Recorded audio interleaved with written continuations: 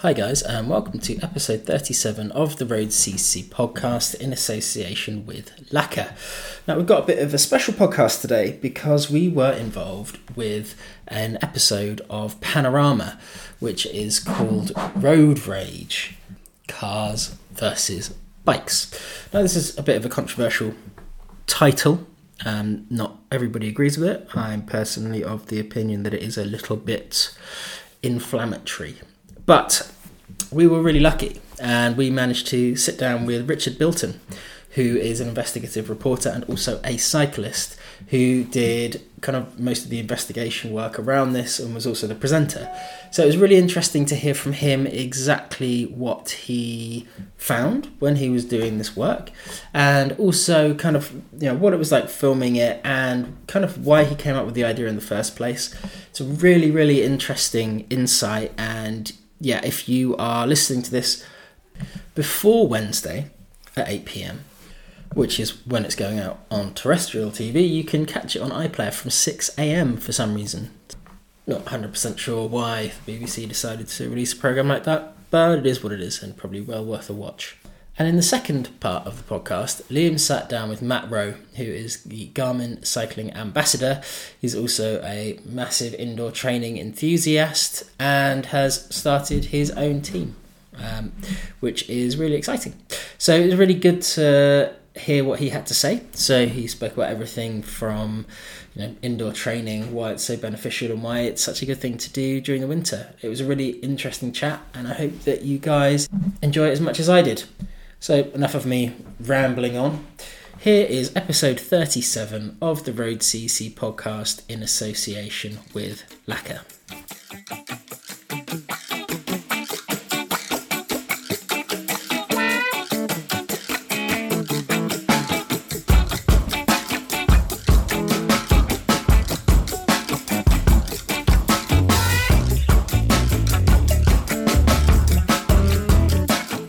We are here to record a special version of the podcast today because we have been involved with Panorama because tomorrow, as we're recording this, they're releasing a show which is Road Rage, Cars versus Bikes. So we've been lucky enough to be joined by Richard, who is the presenter of Panorama, to discuss firstly what the show's about. And Richard, I'm right in thinking that you're a cyclist yourself as well.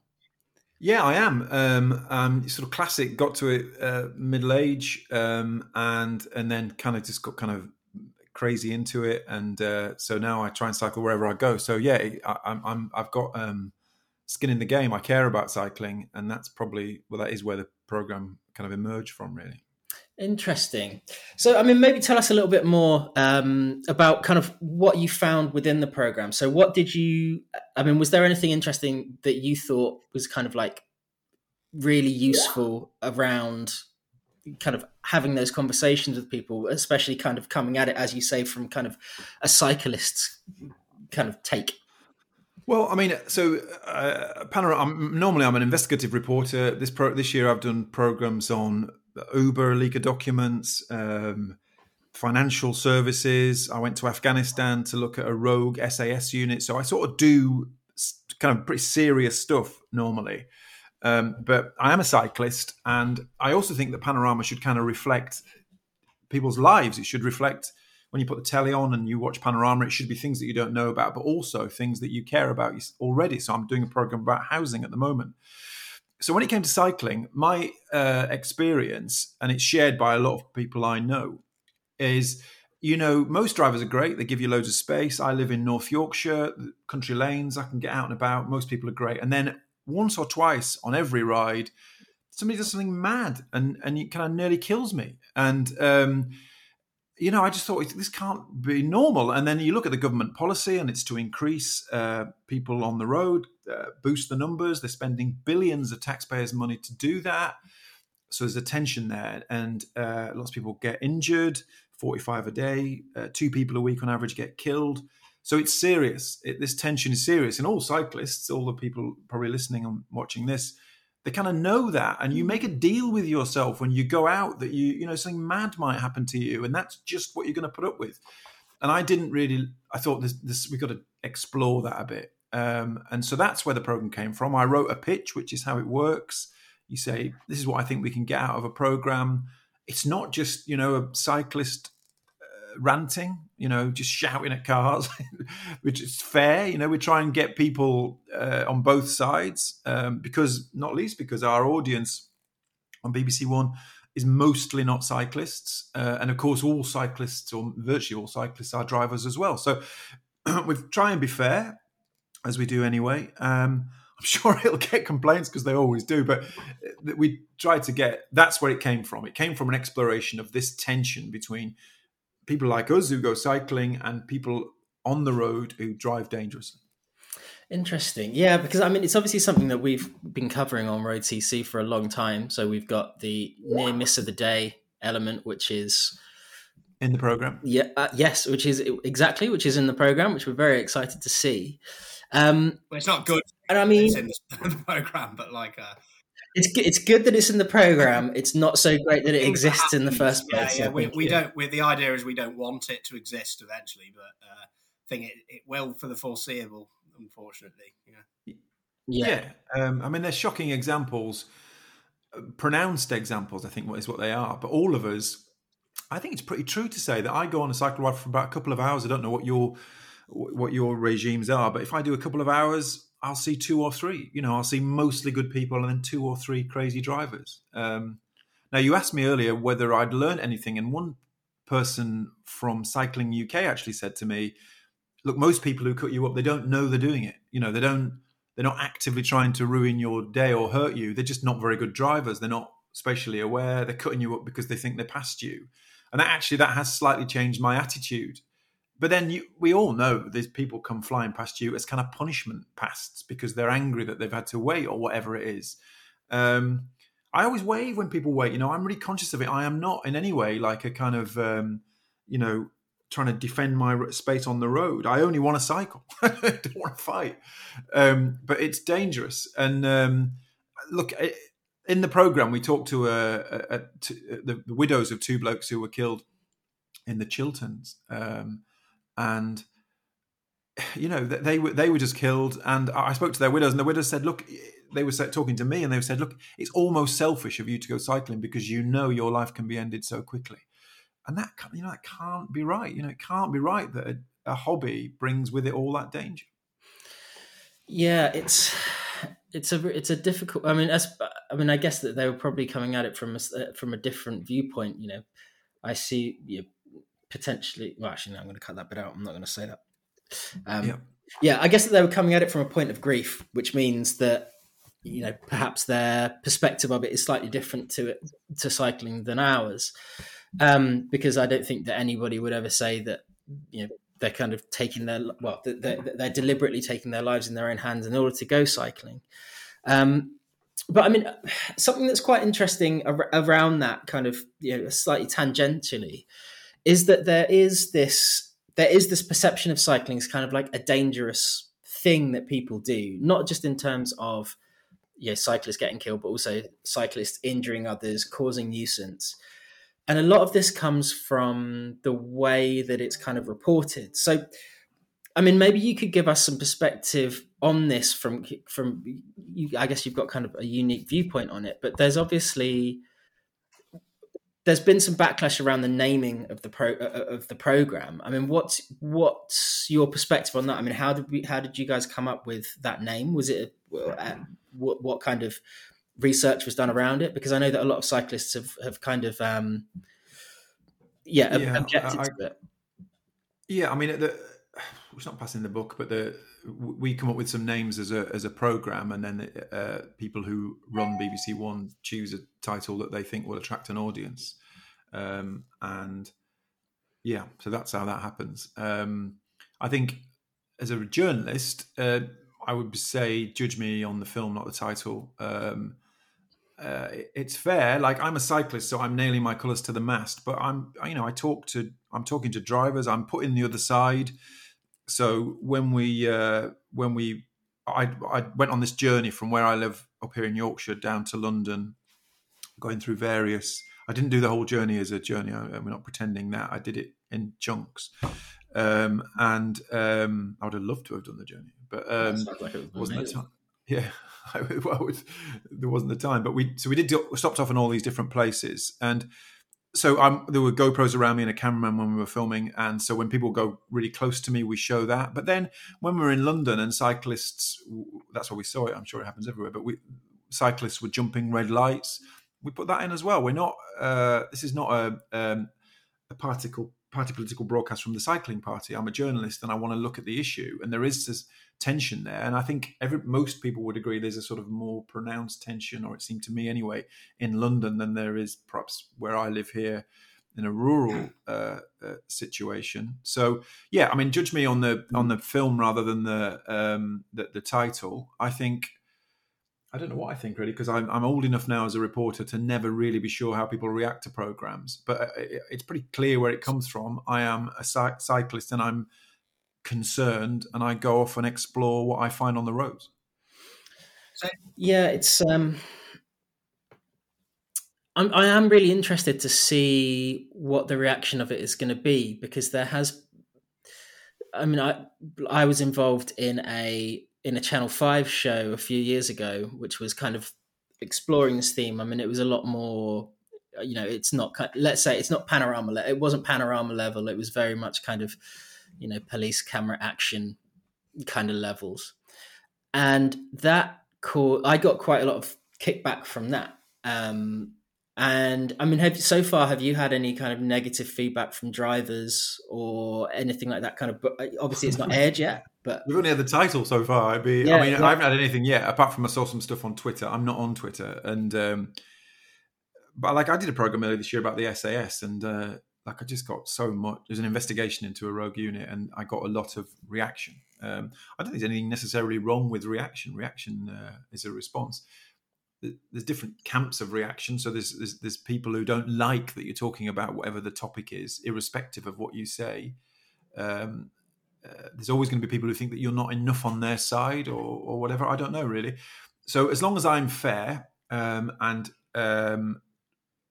everything I say is for the right reasons and without malice, because I believe it and I think it needs investigating, then I'm kind of okay with the reaction really. I mean, if you're a TV reporter, it's not unusual for people to stop me and tell me what they think. It's not always entertaining, but it's part of the job. And people, they watch telly, they pay their license fee, they're entitled to think what they like. I can't control what they think.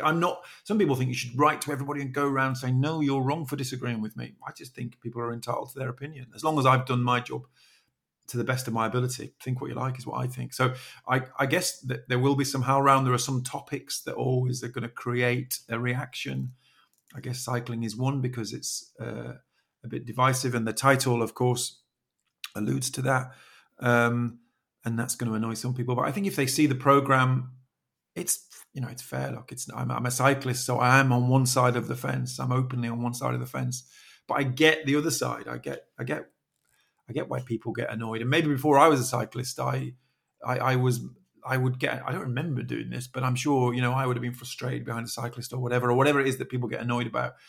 I guess they're real things. Although people always say to me, you get stuck behind 30 cyclists in a peloton. I don't think I've ever had that. I mean, that seems to be the thing that everybody says, and I can't think of a single time. Well, I think that's what some people want it, because some people who may have looked at the title of the programme, I think that's the general point, that the cars and drivers and cyclists, it isn't a level playing field. It's it's just a fact. It's not. I'm not saying it because we're cyclists and we're biased. We're a cycling website. But if somebody jumps a red light, a cyclist, it's not going to cause that. Well, the chances of it causing the same damage as someone doing that in a very large vehicle are so much lower. So I think that's what I'm kind of wanting to get at, is people who think they might be disappointed or think that it's going to be, just having a go at cyclists. This document, will these people be pleasantly surprised by this program, in your opinion? I can't start guessing. That's the road to madness. I mean, it's like what I would say is most of the life of this podcast will be in an era after broadcast, so people will be able to make their own mind up, won't they? And like I don't know how many TV programs will be on peak time this year presented by a cyclist who's worried about the way cyclists are treated. I'm not sure it'll be that many. So that's what it is. It's fair to both sides, but it certainly isn't. All the things that you've just said are reflected in the program. Yeah. You know, if you look at what I'm doing, if I wanted to have a tax cyclist, I wouldn't get on a bike, wear Lycra, and film myself doing it. I'd have to do that. So I mean, it is what it is. It's an exploration of what I think is a big issue in this country, and that people. The thing I was most motivated by were the figures that showed. I think it's 2/3 of the population think that they wouldn't go on a bike because it's too dangerous, and half of the population would cycle more if they felt they could do it safely. So what that means is there's millions of people who won't go on a bike because they just think it's too dangerous. Because this goes out on Wednesday after the embargo, we did some research and that's produced some sort of amazing figures. You know that 1 in 3 drive. We had a poll done of 12,500 drivers. It was an online poll, and they opted in to do it. But 12,500 gives you a pretty robust cohort. 1 in 3 drivers who responded thought that cyclists shouldn't be on the road. 28% thought too much effort had been put into making things right for cyclists. 1 in 3 thought that cyclists weren't equal partners on the road. And I don't think they mean the the pyramid of road users. I think they just literally meant we're not equal partners. 1 in 4 said that they had knowingly gone close to a cyclist. So that is only what I have seen in my own life. That is what I've seen. Most people are great, and then some people you can see in their eyes just think that you shouldn't be there, and that's what we're exploring. So there's you look at the figures for sort of modal transport use. That's the boring expression for how many journeys or the proportion of our journeys that happen on bikes. It's really low. It's 1 in 50 or something in this country. It's 1 in 4 in Holland, but 1 in 6 in Sweden, 1 in 7 in Denmark. It's because cycling is plugged into their transport network in a way that it isn't at the moment here. So the government is spending money, billions of pounds. I mean, they spend a lot more on roads for cars, but they spend a lot of money on cycling. They spend more I think it's more on one junction in the southwest than cycling for the entire of England. Yeah, but that's probably true. But they are spending billions of pounds, and that's a lot of money. And but I don't think anything changes unless cyclists feel safe. And my sort of conclusion is that it often doesn't feel very safe, or you don't feel very welcome. So does the programme explore what could be done or what needs to? Because I mean, you could say it like if you've got, you said like how many was it? 1 in 4 people think cyclists shouldn't even be on the roads because they're 1 in 3.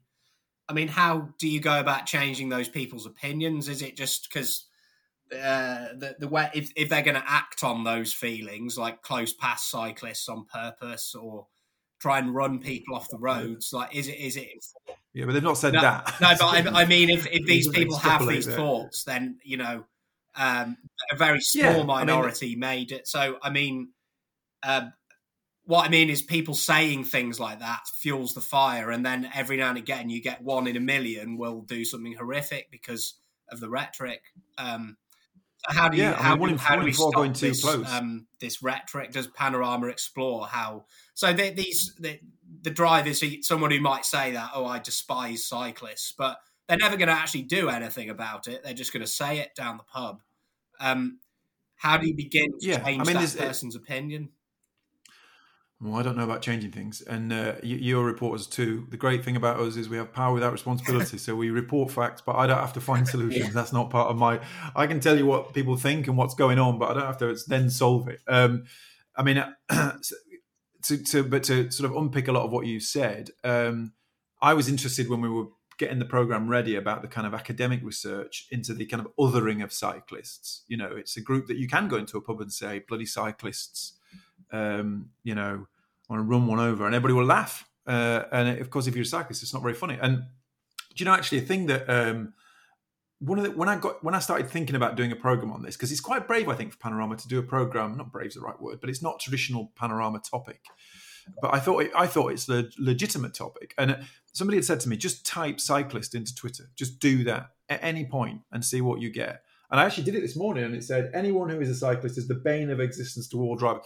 That's where the tension is. It's a live thing. So I thought that's the thing that we should reflect. The survey was just, I wanted to see if we could put some numbers on that. And it is a minority. But I wanted to see if we could find a figure for it. How big a minority is it that doesn't like us being there? Now, like you say, they might not like us being there. And most cyclists will have experienced that feeling of not being particularly welcome, but they are a minority and they don't do it. It's a massive leap to then hurt anybody, and we're certainly not suggesting that. We just think we shouldn't be there. But look, it makes for an unwelcome, unpleasant atmosphere for lots of cyclists some of the time. And that's the thing I wanted to get into because we know we're not very good at encouraging people onto the roads. Now, I went to Leicester and did some filming there. They've spent £100 million in Leicester to convert a lot of the roads, like Guildhall Road, which was a main thoroughfare, and that's now just for cyclists and walkers. The network of we filmed there for a few days, and I was on my bike and I used it to get about. I used the cycle paths, and it works. There are some that are kind of on the road and they're not that comfortable, but there are loads of proper paths that you can be a cyclist in Leicester. So, and I spoke to people who said, I didn't used to cycle. There's now this system where I don't have to go near the road and I feel really safe. So there's good stuff going on. My program certainly isn't. Our program, I should say, isn't saying it's a nightmare. Stay in and don't go out on your bike. I go out on my bike all the time. But like all journalism, like what you do, is just exploring the reality of what's out there. So that's all we're trying to do, really, is say we kind of all, if you're a cyclist, you sort of feel it. But what's the reality? So I've cycled from Yorkshire to London through various different places to see what happened. I've met people who've had bad and good experiences. And then we did this survey where we try and put some meat on the bone. Actually, the other thing that they talk about, I haven't got the figures directly in front of me, actually, but it's something like, I'm not sure you can say it's something like with statistics. So I'll probably get you the exact statistics. But most of the people supported the changes to the highway code. I think it was about 78%. So that was an odd one in that, they seem to be critical of the presence of cyclists on the road, and yet supported these measures, which theoretically give us a bit more protection. But they said 33% said too much money had been spent improving roads for cyclists.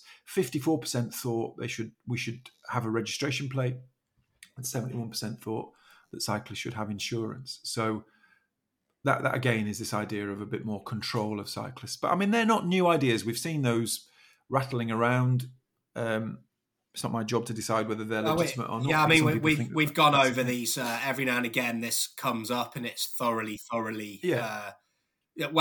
Governments around the world have had it put to. I don't understand what it is. It's only North Korea. Yeah, North Korea. Yeah. I think we have a handy feature on that where it's required to be licensed, and even in North Korea they flout it, which is so it's clearly a nonsense. I'll never understand the disconnect between how many people think that sounds like a good idea, and then when people who are better than me at economics actually crunch the numbers, decide that it's probably one of the most ridiculous things you could do.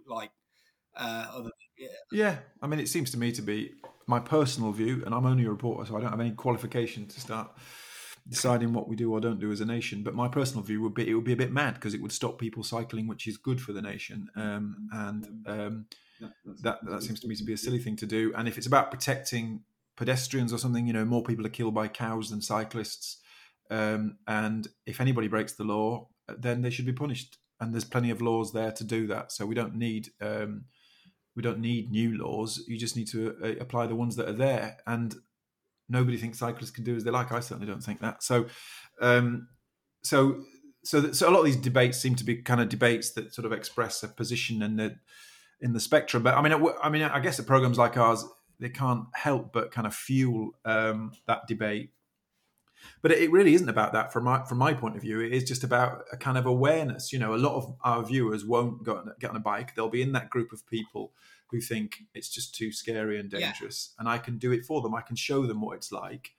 That's kind of my job. I think that's why we decided to get involved with the program, because we are even before the program's aired, we're seeing people who are questioning whether this is going to be a good thing for cyclists. But like with our Near Miss of the Day series, we get accused of the same principle, isn't it? It's like, why are you even drawing attention to this? But we think that it should. We present those near miss of the day stories like they're news, and they are news. It's to us, it's news, and to other people, it should be. Bearing in mind our platform is a hell of a lot smaller than the BBC's, or perhaps we're preaching to the choir sometimes, but then every now and again, these near miss of the day articles will reach a wider audience. And amongst them, a lot of drivers who might take a negative view, some it might really make them think. I really don't want to be one of the people who is scaring the hell out of somebody who's just on their bike or. Yeah, but they'll know, won't they? Anybody who cycles, unless you do not very much cycling in a place where there's not very many cars, you'll have had a moment where you think, well, this is a bit ropey. Jack Schofield is in our program. I don't know if you're familiar with him. He did. I think he might have been in. Certainly, his story was in Road CC, but he was in a lot of the national papers because he got knocked off his bike on a round. I remember this chap. Yeah. I've actually. He's the chap who there's a picture, still image of him, basically 180 degrees. About to fall off his bike. Oh, yeah. Everyone remembers. He's a Road CC reader, so he's. I mean, he is a triathlete. He was cycling from. He lives in Yorkshire, and he was cycling to Cheltenham, I think. He was going a long way, and the woman who knocked him off, she went the wrong way around a roundabout and didn't even touch the roundabout. It was so wrong way round that she didn't even touch the white bit in the middle. But if he told me a great story that when it was in the national newspapers, underneath there's a comment section, and by about comment 5, people were going, "Well, what's he doing anyway? He's going he's just been knocked 30 feet in the air," and the criticism was starting to turn to him. So, if you want to, I mean, you're journalists, so you don't need me to tell you. But if you don't want people to say critical things of you, you just wouldn't get up on a morning. So. It's our job to say, we think this is an issue. Here's what we've done. Watch the program. I mean, at the moment, it's a sort of phony argument about the title, and I wonder what they'll have. This time tomorrow, it goes on iPlayer. I don't know why, but this one goes on iPlayer from 6 a.m. So it's there, all day and then at night. So people can just watch it, make their own mind up, and which is how it should be. I won't duck any criticism. Anybody emails me, I will email, unless they swear, I will email back. So that's just the qualification. But so people are entitled to their opinion. I've got no problem with people disagreeing with me. I will always be able to stand over why we've done something, because that's what you get paid to do. Like you, if you write an article, you know why you've done it and what you set out to achieve, and you just do it madly. And Panorama's take. This one probably started in January. We filmed it in the summer. In fact, it looks amazing. It looks, now we're in November. August just looks like a different world, but it looks, very shiny and lovely. And it's why we all cycle, get out there in the fresh air. So yeah, we none of this is done casually, and the BBC has got lots of different bits to it that look at this film and make sure that independently they think that we're being fair, and all of that. I mean, I'm old, so I'm used to that. It doesn't bother me. It's fine. Richard, an interesting thing. So, kind of, you've said how there's all of these comment sections. You go onto Twitter, you find that you just type in the word cyclist, and there's just people that basically want us to not exist. Yeah. During the program, so obviously a lot of this stuff, and even in the surveys, I assume that was pretty much done like anonymously. You couldn't see exactly who it was. So within the program, did you actually manage to speak to anybody who had those genuine views that they were willing to say kind of out loud, basically to the nation? Yeah, we did. So we did some Vox Pop sort of classic, why you don't like, what is it about cyclists that you don't like? So we've done a couple of blasts of that. We spoke to Rod Liddell, who is the Sunday Times. Oh God, yes. Yeah, so he always seems to get that reaction with cyclists. What he said when we arrived to interview him was, "Look, I think most cyclists are fine," and most of what he says, his point and not mine, would be that he uses humour, but says outrageous things. That's his job as a columnist. So we talked to him because we just thought he would give us a sort of opinion from the other side, and he says he agrees with most cyclists, prefers cyclists to motorists. I suppose if I was to sort of distill his argument, it would be that among some cyclists there's a bit of self-righteousness. He thought that that sometimes we don't abide by the rules. So, for example, we go through red lights and stuff, and that's the othering. If you lump everybody, I was going to say it's like he means like one. Yeah, well, that's my they. So I should forgive him that, because he said that 95% of cyclists were he thought were just a good thing. So we use him to try and get some of those arguments. And as long as we go along, we meet people, but we do also talk to people who are. We talk to Cycling UK. We talk to somebody who's campaigning for safer roads in London, because the three areas that we look at in London are Kensington, where they've taken away the cycle path, Holborn Gyratory, which has seen a lot of deaths, and is a very difficult junction to cycle through. I don't know if you're familiar with it, but it's quite a messy thing. And although the council say they're trying to make it safer, I'm sure they are. I mean, it's just the kind of volume of stuff that's going through there. And then we do a bit around sort of London parks with Cycling Mikey, who is a character that some people will be familiar with, who sort of describes himself as a cyclist who'd had enough of being pushed around, and so he films drivers breaking the law. Previous podcast guest. There you go. Mikey. So people know him. Great. Well, Richard, I mean, if you had, I mean, I know that you said that you didn't want to kind of influence people and you just wanted to kind of put this stuff out there. But if people came away from this program thinking one thing, what would you hope that would be? I think it'd be a bit more like a lot of things that you do in my job. It just would be a bit more awareness. It's a bit more awareness. I don't think that all drivers are bad. I think most drivers are good. And I don't think all cyclists are perfect, but I think most do their best. But I think if there's more awareness that it isn't a kind of funny war, because cyclists get killed and people are in a car protected, and so it's not equal. So an awareness of, I'm just like a middle-aged bloke. People will painfully see how I am not an athlete when I'm cycling around.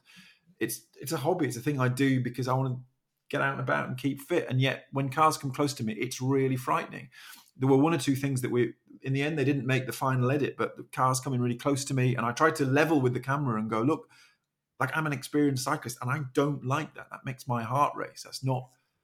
I don't like that. So it would be an awareness. It would be from both sides, but an awareness that, we are allowed on the roads. If you look at the sort of where we're pedestrians, then us, and then motorized vehicles. So you're not doing us a favor by cutting us a bit of space. It's the highway code, and we deserve to be there.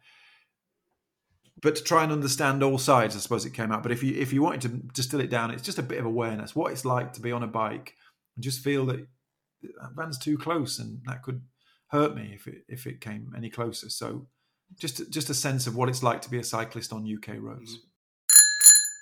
Collective bicycle cover by Lacquer exists to rewrite the rules of insurance so it's something people stand with, not against. Lacquer has been voted best cycling insurance provider for the last 4 years running. No excess, no depreciation, no contract, no funky fine print, and a 5-star rated customer service. An experience so good you might actually want to claim. So, whether it's a pothole that's buckled your wheel, some knob that nicked your bike, or an airline who's lost your gear, you can be sure Lacquer has got your back. New customers can get 30 days free bicycle insurance using the code ROADCCPOD30. Well, Matt, thank you very much for joining us. Hopefully we can shed some light on the training myths and everything. I would like to start by just, if you're setting one of your clients some sessions, what do you look for in the benefits of indoor riding and outdoor riding? Sure. Yeah. Thanks, Liam. Thanks for having me. So, indoor training. I mean, I've been a massive advocate of indoor training for a good number of years, probably since before it kind of became fashionable and all these indoor training apps. But obviously, indoor training apps have made it much more palatable to kind of get through longer sessions. But when I look at indoor training, the main benefits are the efficiency of training indoors. So how time efficient jumping on your turbo trainer is. And that's because of the concept of muscle and retention. So there's much greater time that your muscle fibers are tense and firing and contracting on the turbo versus the road when you're freewheeling for bends and roundabouts and downhills and the like. And I always say there's kind of roughly up to kind of a multiplier of 1.5. So kind of an hour on the turbo equals roughly up to 1.5 hours on the road. Mainly because of that muscle and the tension time. But again, indoor training, just effective. It works. You can complete your efforts and your intervals to the letter without interruption. And it's just much easier to control those two key variables, intensity and duration. So those two are the main benefits of indoor training, along with heat stress, of course. There is that added benefit of being able to regulate your body temperature better, so improve thermoregulation. You can then kind of regulate your temperature in hot and cold environments. And then outdoors, I guess the outdoor side of things is probably a bit more well understood. It's kind of the social aspect, bike handling, and just that inertia and that feel of riding a bike indoors is different to outdoors. Just when you get out the saddle and try and sprint, outdoors, your bike falls away from you. Indoors, it doesn't. So if your goals are outdoors, you really need to be spending time outdoors. You can't train entirely off a diet of indoor training. And then, so those are the good sides. I know that there are some aspects to indoor training and outdoor training. For me, as a rider, if I'm looking to do longer efforts, especially around here in the Mendips, there's nowhere really that I can do those longer efforts outside. But then also equally inside, my sprinting is dire out on the road. It's even worse inside. So that I guess there are downsides to both aspects as well. Yeah, absolutely. Ultimately, you need to be spending a fair chunk of time doing the discipline that you want to be good at. So if your goals are long distance outdoor riding, you need to within your weekly training regime spend a fairly long amount of time. Maybe it's your weekend ride outdoors in the elements and getting used to it. But pros and cons of each. I do think there's kind of a magic mix in there somewhere that combines indoor and outdoor training together. Lovely. And we want to take a look at as kind of a suggested week of training. Now, you were telling me off camera that you've designed this for someone that maybe is kind of the average cyclist, a bit more like me, that maybe wants to do some sportives, might dabble in a bit of road racing, but generally a club rider that is just wanting to be nice and fit. Yeah, exactly that. And most, I would say, 95% of the bike riders that we coach at Rowe & King fall into this category of having roughly enough time for 3, maybe 4 indoor sessions in the week when they're tight for time. So indoor sessions normally, again, people tend to be quite optimistic with estimating how much time they've got available, especially when we kind of first get introduced to new clients. But it's kind of around an hour. That's the amount of time that most riders consistently commit to indoor training. So I think there's a magic mix really of, in the week, 3 roughly 1 hour indoor turbo sessions. And then on the weekend, getting out for your longer road riding typically. So if that's maybe 2 hours on a Saturday with one other rider, just get out and get it done. And then maybe it's on a Sunday, the classic club run in a bigger group. And again, coming back to the benefits I mentioned earlier, then throughout the week, you're going to kind of touch upon group riding, a couple of outdoor rides, getting used to the elements, round bends and all that good stuff, corner and bike handling capabilities. And then indoor then, it's your chance through those 3 1-hour sessions to kind of get down to the specificity and get some hard structured work done. We're also talking about time of year as well, because training will vary, from the height of summer to now. We're talking about someone that is kind of going into winter and maybe looking to boost their endurance. Yeah, absolutely. And again, when you someone asks me, what does a good training week look like for a cyclist? It's such a broad question. I think so. What I've done here is the week I've suggested is for the type of rider who does maybe sportifs, maybe dabbles or would like to dabble in some sort of racing, maybe thinking about doing a road race, and roughly has 5, 6, maybe 7 hours a week to train, predominantly indoors in the week, certainly in the winter this time of year, and then gets out on the road through the weekend. And I keep coming back to cycling is an endurance sport. I know it's a super endurance sport for many if you're doing long distance sportifs. So when you're looking at the kind of attributes that you want to kind of coach and develop in a bike rider, endurance and efficiency, power, being explosive, speed, so being fast, climbing ability. For me, your aerobic efficiency, so how efficient you can produce aerobic power, basically your endurance, that is absolutely critical. So it's critical that you want to try and nudge up that what we call that first lactate turn point, so you can produce more power without increasing the production of lactate, which happens kind of exponentially as it sets on. So the 3 sessions I'm going to kind of talk to mainly focus on training that aerobic system to be able to produce more energy aerobically, which kind of translates into 2 key things. You can ride at low intensities for longer, so you improve your endurance, and also you can produce more power before needing your anaerobic energy systems to increase their contribution. So you can kind of ride faster for the same energy cost, if we say. And everyone's talking these days about zone 2 and low intensity training and kind of jumping on that kind of bandwagon.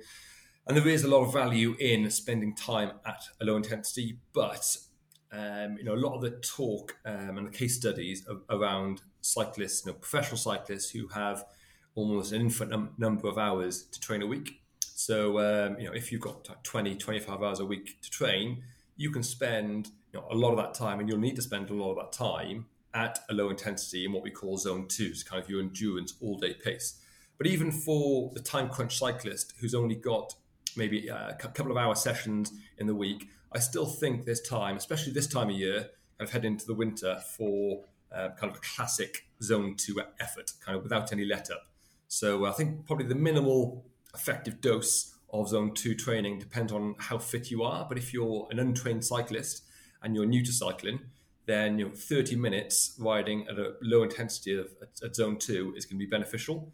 Whereas if you're a seasoned racing cyclist, you're going to need kind of an hour and a half or more indoors to kind of do you much benefit. So, but for most, I think if you smack bang in the middle of the week, if we said on a Wednesday you're going to have kind of an hour's worth of zone 2 riding on the turbo trainer, that's going to be a nice solid effort, and it won't be too demanding that you're going to struggle after maybe Tuesday's workout, and it won't leave you too fatigued to do another session on the Thursday. So that's my first kind of banker session, is a Wednesday. Let's get that zone 2, keep the chain tight for an hour type session. Sounds kind of suspiciously easy, that. What I'm fearing is what happened on Tuesday. So what will we do on Tuesday? Yeah, good point. And again, I'm always conscious that you can't push riders too hard all year round. So kind of we're in the winter, so the broad structure is going to be rest Monday, rest Friday, steady session Wednesday, which leaves opportunity for more intense workouts on Tuesday and Thursday. So Tuesday is probably going to be the most intense workout of the week, and it's what I call 2040s. So again, you can play around with the amount of time or amount of repetitions of 2040s that you complete.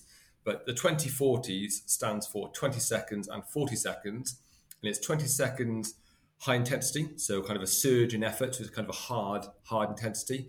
So if you've got a power meter, we're talking around 150% of your FTP.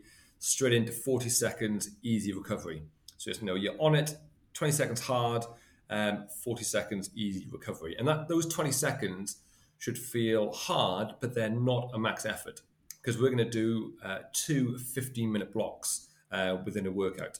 So that's 30 efforts in total. And again, you can play around with the number of efforts you do.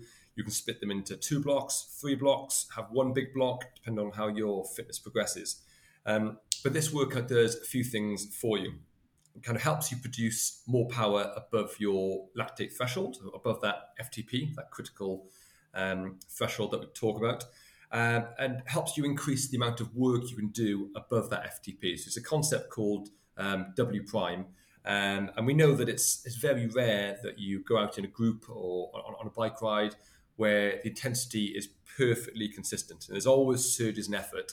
So this aims to help you tolerate those surges in effort by replicating it in training. So it's 20-second surge, hard effort, 40 seconds recover. And what you'll notice throughout each block, each 15-minute block, is your heart rate will actually be more akin to kind of riding in your endurance zone. There's also a nice way to kind of cardiovascularly stress yourselves like an endurance ride, kind of a top of zone 2 endurance ride, but having that benefit of being quite stimulating with those varied efforts. So it's not that boring, basically. And that was episode 37 of the Road CC podcast in association with Lacquer. I think that was a really excellent podcast, to be honest, if I do say so myself, because I found both what Matt was talking about in terms of how he likes to train his clients, the benefits of indoor cycling, and everything kind of surrounding that was really interesting, really insightful. But also Richard's insight into what it was like kind of being in the middle of that kind of, I wouldn't say struggle, but in the middle of that kind of discussion around cars and cyclists and this massively polarized issue, and kind of what he found in different places. And what I found really interesting was kind of the elements of trying to maintain balance when he kind of fully admits that he is kind of a full paid up cyclist, and ultimately the reason that he did the show in the first place was because he'd found these issues himself. So I mean, trying to keep balance within that context is really interesting, and how he was approaching it was really good. Even though Rod Little got mentioned, not ideal, but still it sounded actually like it was quite a positive experience. So yeah, I hope that you guys enjoyed that as much as I did.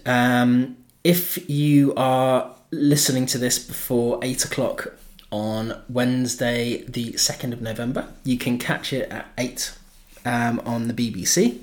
Or if you are either well before 8 or well after 8 on Wednesday, you can also catch it on iPlayer. Just search for Road Rage Cars versus Bikes. So, yeah, that's episode 37. Hope you guys enjoyed it. So until next time, cycle safe. Bye.